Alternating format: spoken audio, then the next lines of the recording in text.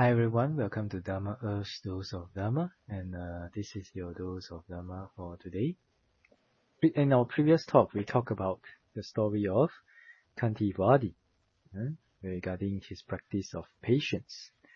So in order to cultivate this level of patience, one has to cultivate the parami of patience, lives after lives. In this case, the Bodhisattva was accumulating the Paramata Parami of Kanti. So there are 10 types of paramis that a Bodhisattva have to accumulate, have to practice and develop during his Bodhisattva path. And patience is one of them. So for each parami, there's 3 levels. So in the case of patience, so for the first level is one is able to exercise patience even when external things and properties, like his house or his car are taken away or are damaged or are destroyed by others, something like this. So the first level is external objects. Second level is the limbs, the body parts.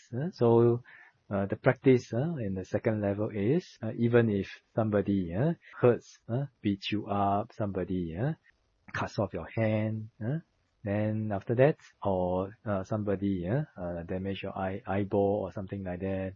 Even so, it is like that, but you are able to be patient with that person. Then for the third level, it will be like this Kantivadi ascetic. Even though he know that the king, after cutting off the ears, the hands, and the limbs, definitely he will die because of the huge loss of blood. Isn't that so? But even though he was cut up like this, he still practiced patience in his mind. And even after the king left, he also doesn't have any hatred towards the person or the country. And he still managed to bless the king with his loving kindness. So this is the third level or the highest level of the accumulation of parami, which is being patient even though when your life is at risk, or even when people take your life out of ill will, like that. You may wonder, Bante, how is it possible to develop until like this? Well, we must understand that the Bodhisattva had accumulated paramis lives after lives, countless lives, in order to be developed until this level. That's why if we understand this, we can know and understand that the virtue of a Buddha is really, really immeasurable. Because the Bodhisattva has not encountered this in just this life of the Kantivadi. The Bodhisattva has encountered this in many, many lives. That's why the Buddha's virtues are immeasurable. Imagine for us, when somebody say that we are stupid, already we are angry. Isn't that so? But the Bodhisattva, even when people want to kill him or kill him, he also is not angry with the other person. So this takes many, many lives of training. It's like that. Hopefully, all of us will be able to develop until this level. And then, in the commentary about this patience also says, we can also recollect about the Venerable Punna. This is one of the Venerable who is the foremost in teaching Dharma during the Buddha's times. At that time, this is Venerable Punna. He wanted to go to one of the border countries. Then the Buddha said, "Oh, Punna, the people there, they are very rough people. They are very harsh people. What will you do if they scold you?" Then the Venerable Punna say, "Oh, Bande, if the people abuse me and scold me, I shall think, these people are very good, since they do not give me blows with their fist."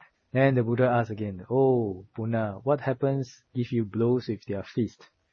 Then the Venerable Punna say, "Oh, Bande, I will think, these people are very good, since they only just give me blows with their fist and not give me blows with rods and sticks." And after that, the Buddha say, then again, and every time it gets worse. Every time it gets worse until the Buddha say, "Oh, Punna, what happens if they kill you?" Then the Venerable Punna say, "Oh, Bande, this body of ours is because of this body, we have many suffering.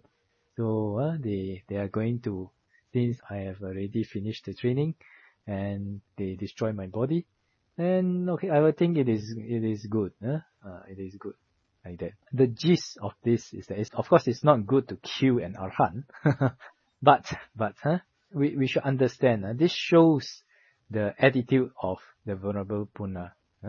It shows that even though they want to harm him, no matter how much harm they're gonna do to him, he will still think good of them. He will still have patience towards them.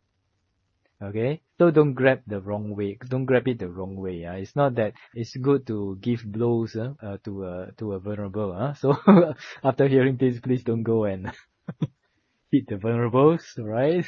Let's practice some patience and some civilized act here. But yeah, we should take the gist of this story. The gist of this story is that even though no matter how they're gonna do, they're gonna be rude to him, how they're gonna be cruel to him, he still has patience for him. So the Buddha, after seeing that he have this quality of this patience, then he allowed the Venerable Punna to go to that place to preach the Dharma, like that, to spread the Dharma there. Right? From this story, we can also use it in our daily life.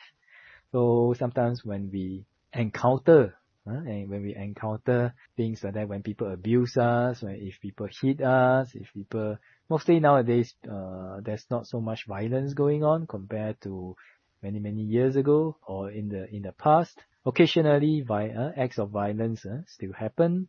So if we encounter this, then we can think that, it's good. I still have my life.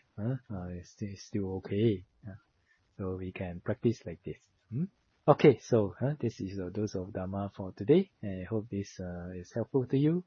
And I wish all of you to be well, peaceful, and happy. And may the Triple Gem bless all of us to be able to attain path, fruition, and Nibbana as soon as possible. Sadhu, sadhu, sadhu.